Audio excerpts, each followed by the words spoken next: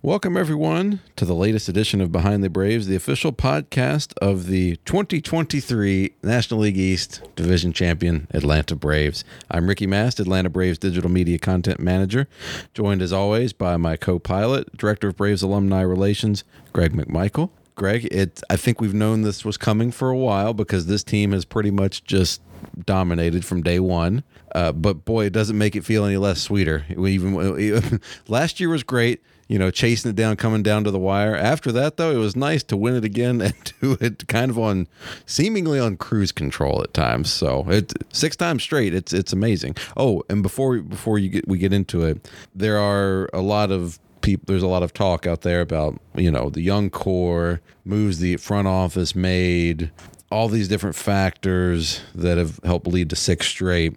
But I think what's really most being talked about on the streets out there is the fact that the Braves haven't lost an NL East since Greg McMichael and Ricky Mast launched Behind the Braves podcast in 2018. So credit to us today. Big credit to us for inspiring that, right? Yeah, well, you got to be known for something, right?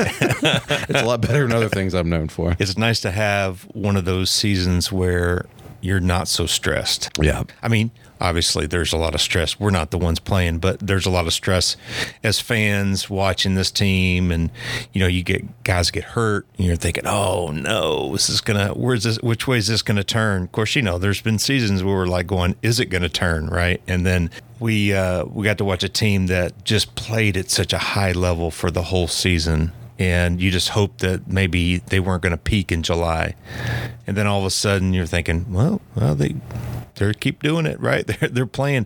And they've maintained a level of consistency that, reminded me of some of the teams that I was on. And it's so fun to know that there's not these big swings during the year, that no matter what was going on in the clubhouse, what was going on, Alex and Snit and the rest of the coaching staff, and the players just maintained this level of professionalism the whole year, and they just played at such a high level. So it's great to see. I think that's good news for us. So as you think we go into that next phase of the season where, called the postseason, they're going to be ready for a lot of things. They're tried and true. They're seasoned. We got young guys with experience, veterans with experience. I don't know. I think the expectations couldn't be any higher, but I don't think that affects this team. I think they have their own expectations, and they've played so well that, I think they're just, you don't want to call it cruise control, but there's just a level of consistency there that makes you think about cruise control, but the intensity's there. So I love what they're doing, and I just can't wait for them to get to that next phase. I kind of felt like that Phillies series was almost like a microcosm of the season for this team, in that you had a couple games where 9th inning things went wrong, and it had all the makings of something that was going to blow up in your face. Or, well, not like it was going to end the season or anything, but you're going to lose the game. And both times this team immediately came back and said, no, we're good. We're all right. We didn't get you this inning. We'll get you the next inning. Won the game. Yeah. And there's so many things, if you think about this team this year, we're not the first people to say this, but if you could go back to the beginning of the season and say, hey, Kyle Wright is not going to pitch for you until September. He's going to pitch very little at the beginning and then not come back till September. Max is going to miss multiple months. Just those 2 things alone, we'd say, how do you think they're going to do this season without 2 very key pieces of the rotation not being there for an extended period of time? I don't know about you. I'd have been worried. Think about Brad Hand and Kirby Yates. We're going to close out the final game. The final 2 games.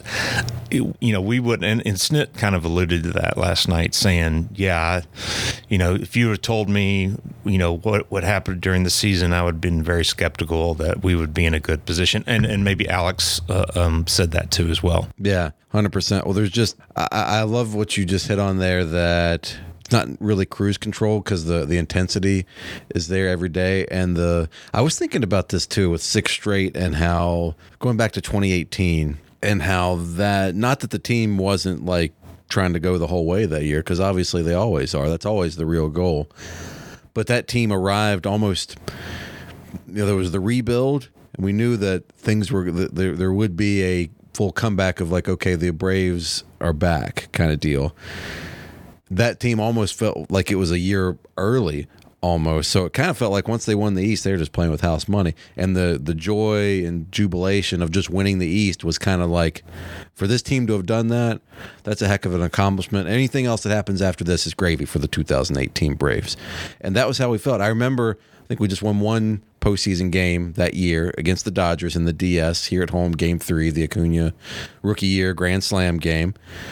And I remember we subsequently lose Game 4, and I remember being with front office staff. A few of us were down in Terrapin Tap Room, Fox Brothers here at the ballpark, just getting some food and having a beer, kind of celebrate the end of the season kind of deal. Not celebrate, but just chat, recap.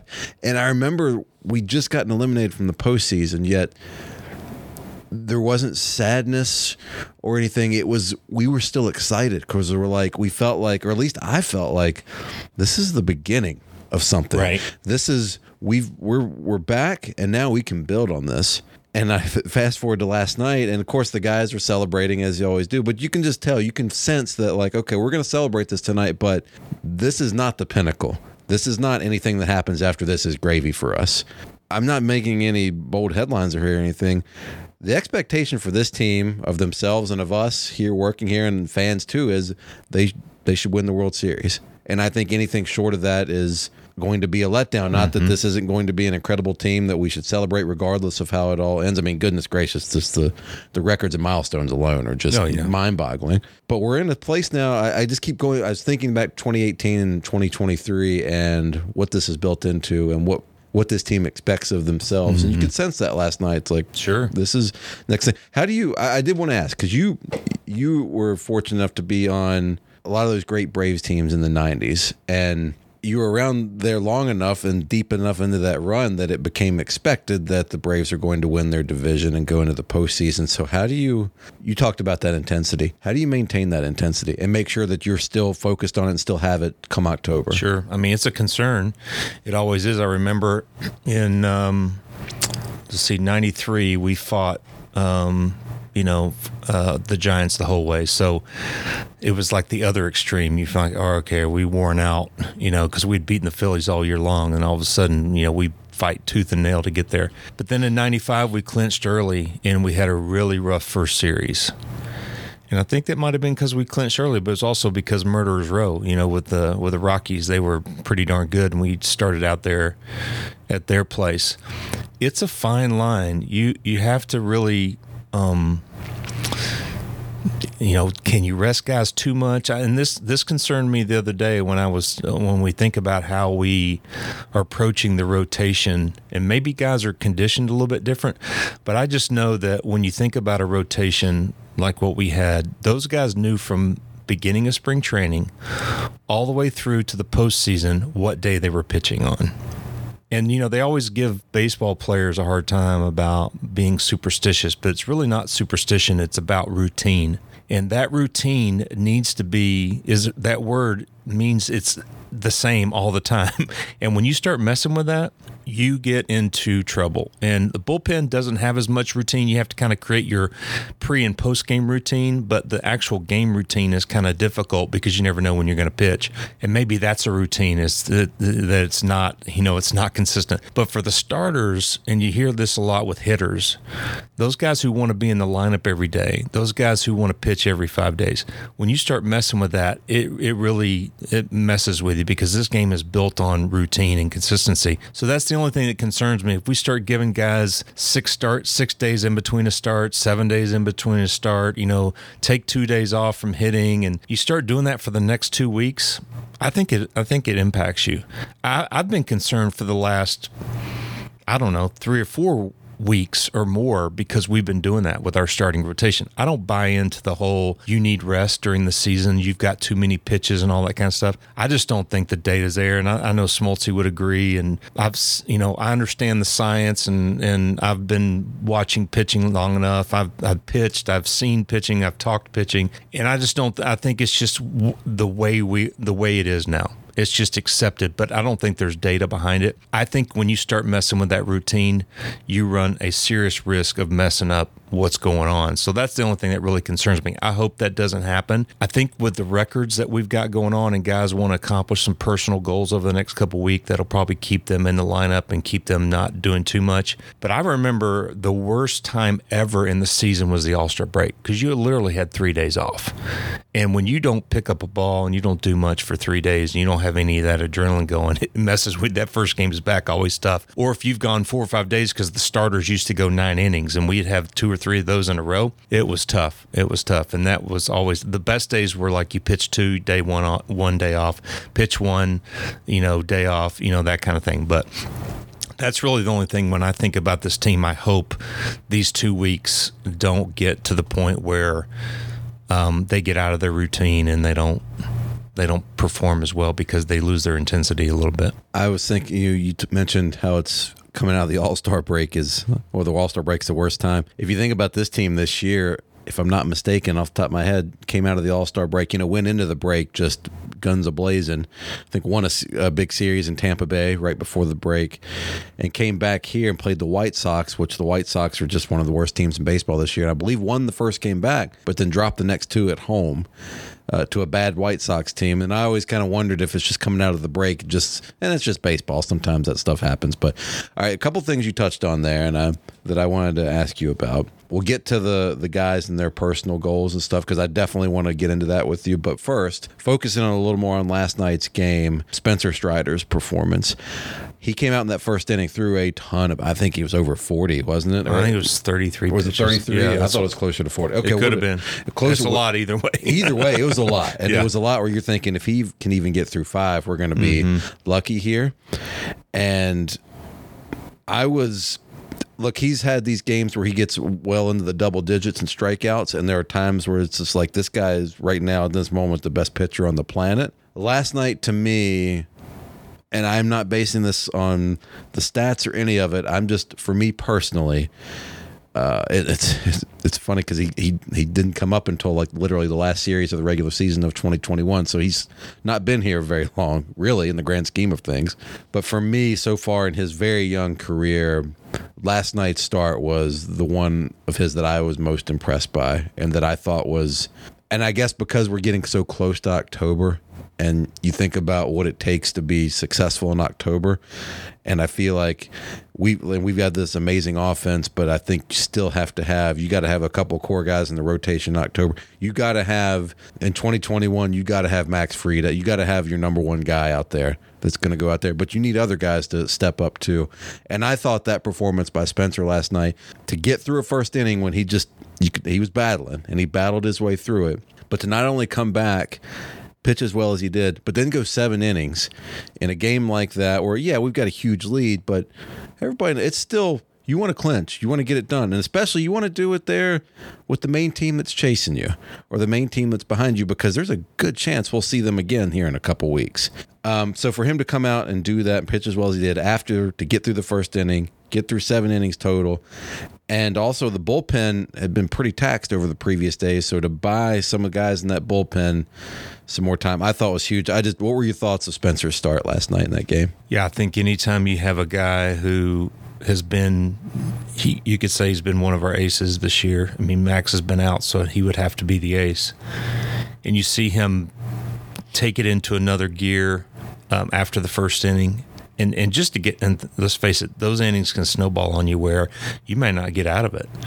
Then you walk a couple guys and bad things can happen on the road. It just takes an error, and then all of a sudden it's over. So that was great to see. So a lot of things you can pitch that bad inning, right? And then doesn't mean the next inning is going to be great. So what was so amazing about it is that you have a very taxing inning, and then you come back and you become Mr. Efficient. When you have a strikeout pitcher like that, it's not always easy to, have 11 pitches the next inning, and that's what he did. So he went 33, then he went 11, then he had 12, 14, 8, so that's like a sinker baller. So I think that speaks to him. Number one, he's in control of the strike zone. He's attacking. He's ahead. But then he's a guy that can give you 7 innings. You take out that first inning, he may have thrown a complete game. Right. So I don't know what gear he kicked it into, but that's incredible to see. And I watched him towards the end of the game, and he just looked sharp. I mean, he looked really, really good, under control. And of course, a team that he's done well against during the season, but he just had that one bad game in Philly last year. But coming off of injury, too. Yeah, and he'd had some time off again. Yep. There you go. Especially with a guy that, I don't care how hard you throw, it requires a lot of feel to be a pitcher with 3 pitches. And at this day and age, to be in full command, you have to have good feel. So that goes back to the routine, right? The better the routine, the longer the routine, the better feel you keep on the ball, the better things. But things happen. It seems outcomes, end up being better for you when you're in that consistent routine. So it was great to see. I mean, if you think about it, for us, the 4 guys between Charlie and Max and Bryce and Strider, you have 4 guys like that. I'd put those 4 guys up against anybody in the league. That's got to make you feel really, really good about it, because really the thing that we've struggled with, of course, our bullpens kind of suffered some of the same things. I mean, like I said, you wouldn't have expected that we had Brad Hand and closing out that game, that critical game. He pitched a great job in the 8th last night, but then the game before he closes it, we picked him up. And he's a guy who's a former closer. So the bullpen's evolved a little bit, but then you get guys back like AJ, Mentor. It's a shame we haven't seen Jesse, because Jesse's was an integral part. I don't know his status, but he's pitching. He pitched the other night, I believe, for Gwinnett. I don't have it in front of me, but he's working his way back. He's a guy that we depended upon heavily earlier in the year, and we lost him. Mm-hmm. And now that Colin's out, Jesse's going to be key. But so anyway, I just think that we're in a great situation. We got the best situation in baseball with our lineup. Great situation. I'd put us up against anybody with our starting staff. Mm-hmm. Now it's just really the bullpen with Iglesias and Hand and those guys. Can we put games away in the 6th, 7th, and 8th, mm-hmm. and before Iglesias gets in there? And I know Iggy's had a couple rough outings, but the guy didn't even allow a run in the month of August. Oh, yeah. He's just, his body of work's good. That's what we have to count on. He's going to be okay. And closers, even the best ones, relievers, pitchers, they all go through it. You know that. Mm-hmm. It happens. We've seen it. I remember years ago when Craig Kimbrell was here, and he was still very much in his prime. Of course, he's still around, still closing for the Phillies, but very early in his career where there was no doubt he was the best closer, best relief pitcher in baseball. And I think it was a series against the Reds on the road where he blew 2 or 3 games in a row. And you just have to chalk it up to, it sounds so silly. I feel like I do this a lot, but I'm just like, well, it's just baseball. It happens. I mean, it happens. Even the best, it just happens. You go through little stretches. So I'm not worried at all about Iggy. One more thing on Spencer. So 7 innings, 4 hits, 1 earned run, 9 strikeouts last night, which was almost like a 9 strikeouts under the radar. That almost feels like, Spencer didn't have quite as many strikeouts as usual last night because he strike out so many. Because you wouldn't be efficient if you did. It's probably a good thing. Well, and that's he'd have been out in the 4th, or the 5th. I felt like last night. Not that I know Spencer well or anything, but I feel like from what I know about him and what I've witnessed, there's probably nobody on planet Earth that is harder on Spencer Strider than Spencer Strider. I think he goes out to the mound every 5th day with the weight of the world on his shoulders. And I don't mean that in like he's nervous, because that's clearly not. He's not. He's obviously as confident as he gets. He has expectations of himself. But he puts... And you wouldn't think it. I think Charlie Morton is actually kind of the same way. Charlie's interviews, and he's so like just even keeled seeming. But I think Charlie kind of has a similar expectation of himself, or just that really like it's all on me, and they really have such high expectations for themselves that at times, and I'm not calling them out here specifically. This is more of like pitchers or players I've watched over the years, and I'm not an evaluator or anything, but this is just me observing. I think there are some guys that they have so much of that. They put so much pressure on themselves that at times mentally it gets a little detrimental to them. And you can see it when things start unraveling for them. You can see it in their body language on the mound. You can just kind of feel it and sense it and tell. And there have been a couple times with Spencer where I've worried that, like, man, I hope he just can, like, I can tell things aren't working for him. And you can just kind of see it in his language. Like he's a tough competitor. He's such a competitor, and he's so hard on himself that last night could have been one of those nights where that first inning, it could have unraveled. It could have gotten to him. But instead, I felt like he took this one more step to being like an old pro or a veteran last night, where he got his way through it and he just got his way through it and did a great job. Do you remember when they were talking about Andrew Jones during the ceremony, and Bobby would go to Glav and say, hey, or he'd go to TP or one of these veteran guys and say, hey, you need to get on Andrew. He's smiling too much, even when he's striking out. Right. Remember Glav said something about that? Right. Well, that was a real thing. Is that people felt like that you couldn't enjoy the game that much to where striking out or giving up a home run, you didn't just like hang your head and it's like you're not taking break it seriously a toilet, enough, go in the club. Right. Like, I mean, the old closers and Bedrock used to tell me this. He goes, man, you wouldn't believe how many toilets I destroyed in locker rooms, because if they blew a save, they came in, they took a baseball bat to chairs and lockers, and and they just say, send me the bill. Well, that was the mentality. And of course, I mean, I was intense, but I wouldn't take it, because I felt like if I went over that direction, I couldn't get back because I'd get too emotional. So I was kind of in between. I was never too high, never too low. I was kind of always taught that. And I was afraid if I went one way or the other, I would lose something, and I was trying to control it. But that was a real thing. And so I understand what you're saying, that one way can be so hard on yourself that you feel like that it snowballs on you. When the other way is like, well, that guy doesn't care. Right. He's just, nothing bothers him. So I think we've kind of gotten away from that stigma a little bit. But I remember that was a real thing when I came into the league, because I wasn't breaking toilets, but I also wasn't smiling when I walked off the mound if I did poorly. Yeah, and I certainly don't think that there's a one size fits all. Everybody's got to find the right mentality that works for them. I hope I didn't come across that way, that I think everybody should be the same way. I just thought, I don't know if the most mature start of Spencer's career is the right way to put it, but I just thought I was so impressed with him last night and just so happy for him. And God, what he did a great job. All right, I mentioned this. I wanted to touch on this because you touched on it earlier. A lot of these guys on this team, and there are some collective records too that are up for grabs. The all-time team home run record for a season, Minnesota Twins 2019, I think 307 is the number, if I'm not mistaken. That's in play. Matt Olson, his next home run will break Andrew's record for the franchise record for home runs in a season for the Braves. Ronald has already broken records that didn't even exist before, and he's on the verge of creating more for himself. So as a team, if it's not your personal record, is it still like, are you still like fired up for your teammate to be out there chasing those in these last couple of weeks? I mean, oh yeah. And this 2023 Braves team seems as close-knit, tight-knit, cares about each other, supports each other as much as any Braves team I've ever witnessed.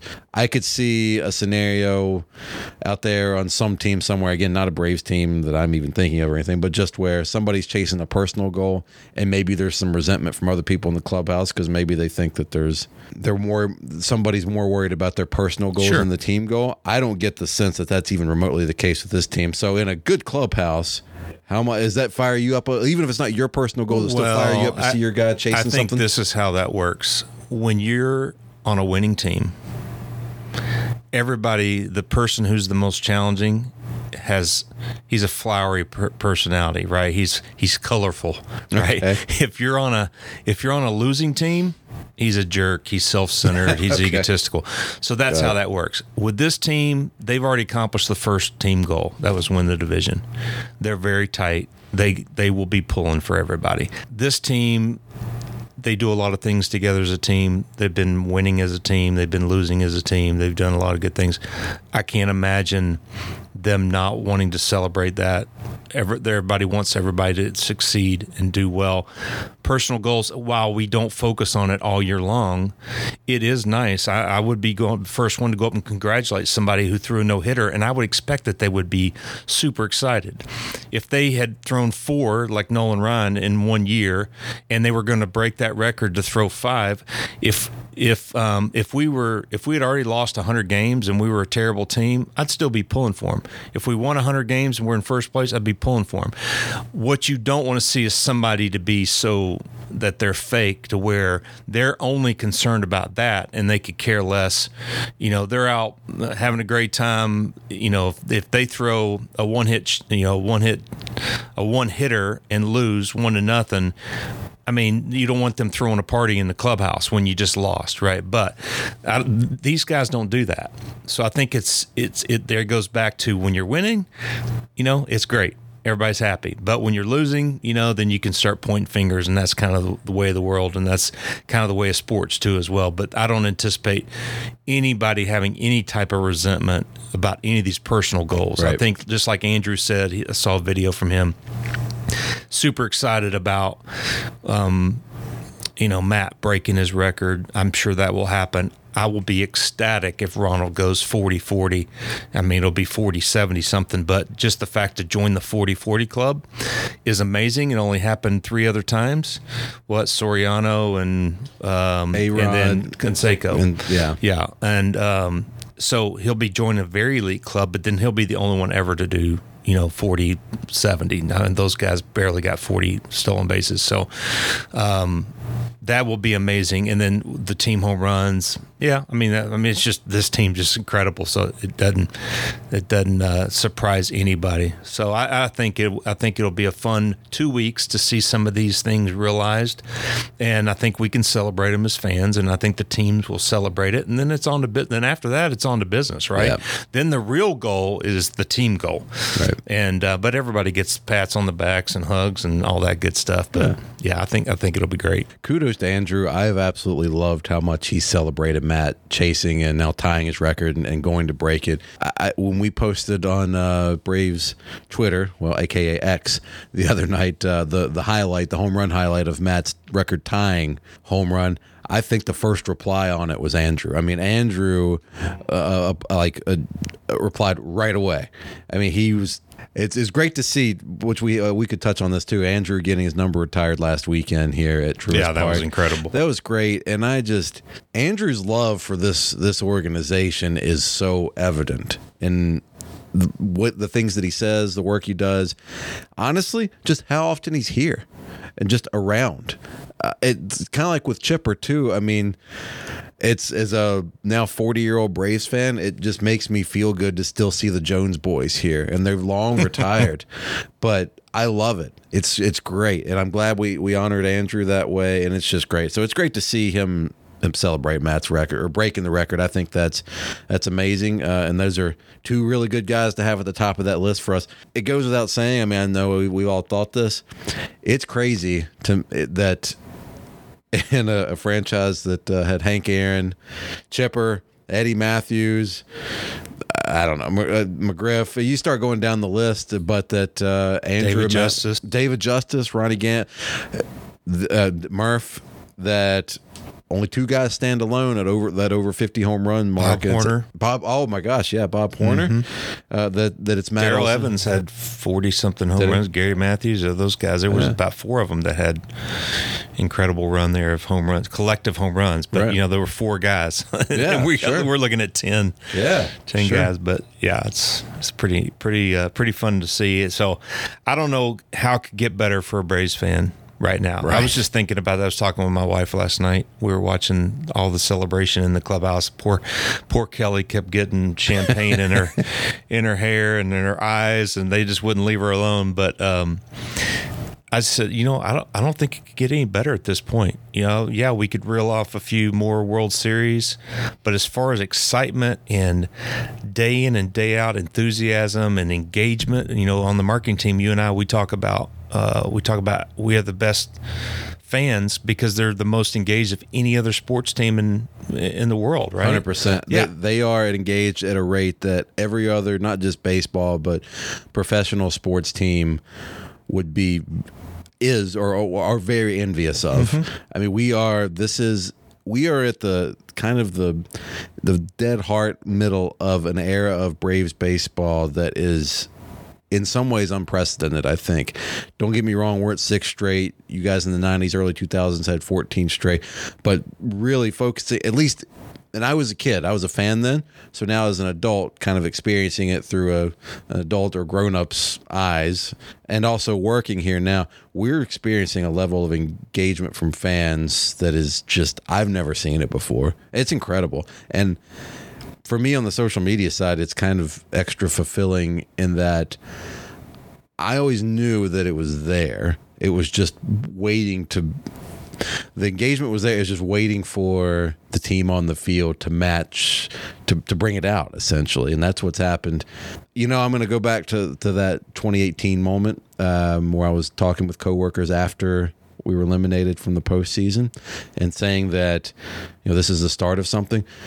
And I really believed at the time, there is no way in the world I could have foreseen what the ride we were about to go on. And we're still very much right in the middle of it. I think it was Jared Carabas on Twitter last night was talking about the team clenching, and he said, I feel like this Braves young core is only halfway through their reign of terror upon the rest of the league. I'm paraphrasing a little bit, but he just said, I feel like they're not even, like, this isn't like this is it. How could you, unless you had 20 guys get hurt? I mean, there's just like, it just keeps getting, there's one new surprise. Michael Harris was the latest, Strider. And we didn't even talk about Michael, but just the struggle he went through at the beginning of the year. He had a little bit of an injury bug, and then all of a sudden, man, he shot out like a cannon and had the best, the best last 2/3 of the year of anybody. I mean, since June, he batted over 300 and incredible home runs. And that's what I was going to say. What is Michael bat? Michael's batting 291. After those first 2 months of the season, you said, well, Michael's going to be at least making a push for 300 by the end of the year. Be like, all right, what are you smoking? Like, he's just, right. Not that he can't do it. We sophomore blues, right? Yeah, like we knew Michael was going to be okay. Like, it's kind of like we're talking about Iggy earlier, went through a rough stretch. We had enough sample size for Michael last year to know he's going to be okay. He just went through a rough stretch, as happens with everybody. But he'd gone through enough of a prolonged rough stretch that hitting around 300 or getting close to it, that didn't seem like it was even going to be possible. So to your point, goodness gracious, just been playing lights out the last couple months, as is practically the whole lineup. Orlando Arcia, well, I can't say enough good things about him. We didn't know. Stepping into Dansby's shoes, taking over at shortstop, hitting the way he was batting over 300 for, half the year. And, and then we didn't know about Eddie. Right. Eddie coming off his eye issues from last year. You didn't know he struggled. And then we got to talk about Ozuna. How bad he was. I have no idea. Oh my gosh. I have no idea how close this actually came to be. Mm-hmm. But in my mind, at one point there in late April, he had to have been a day or two away from just being DFA'd. I have no clue if that was ever the case. Maybe not. Pack it up. Maybe not. But he was just, I'm sure they talked about it. Is he better off? I think if he wasn't such a great dude, that a clubhouse guy, that might have been the case. You had a lot of money owed, great. But if he had been any of those other issues, like if he would have been the guy that, we don't really need this guy around, he would have probably been packing it in. But man, that has to be the biggest turnaround that we saw. He's hit over 30 home runs and just amazing. Yeah, just absolutely really amazing. Became, for a middle part of this season, he was the guy you didn't want to pitch to. Yeah. Yeah, and it's pretty amazing what he's done. So these last couple weeks are going to be great. I think maintaining the best record in baseball is still something that I don't know how the team feels about it, how important home field is all the way through to them. I get the feeling this team just is, they have the mentality, they don't care when or where, they're just going to show up and they're going to do their thing. For me personally, I still think it's important to try to maintain home field all the way throughout if you can. Definitely in the NL and hopefully throughout the World Series.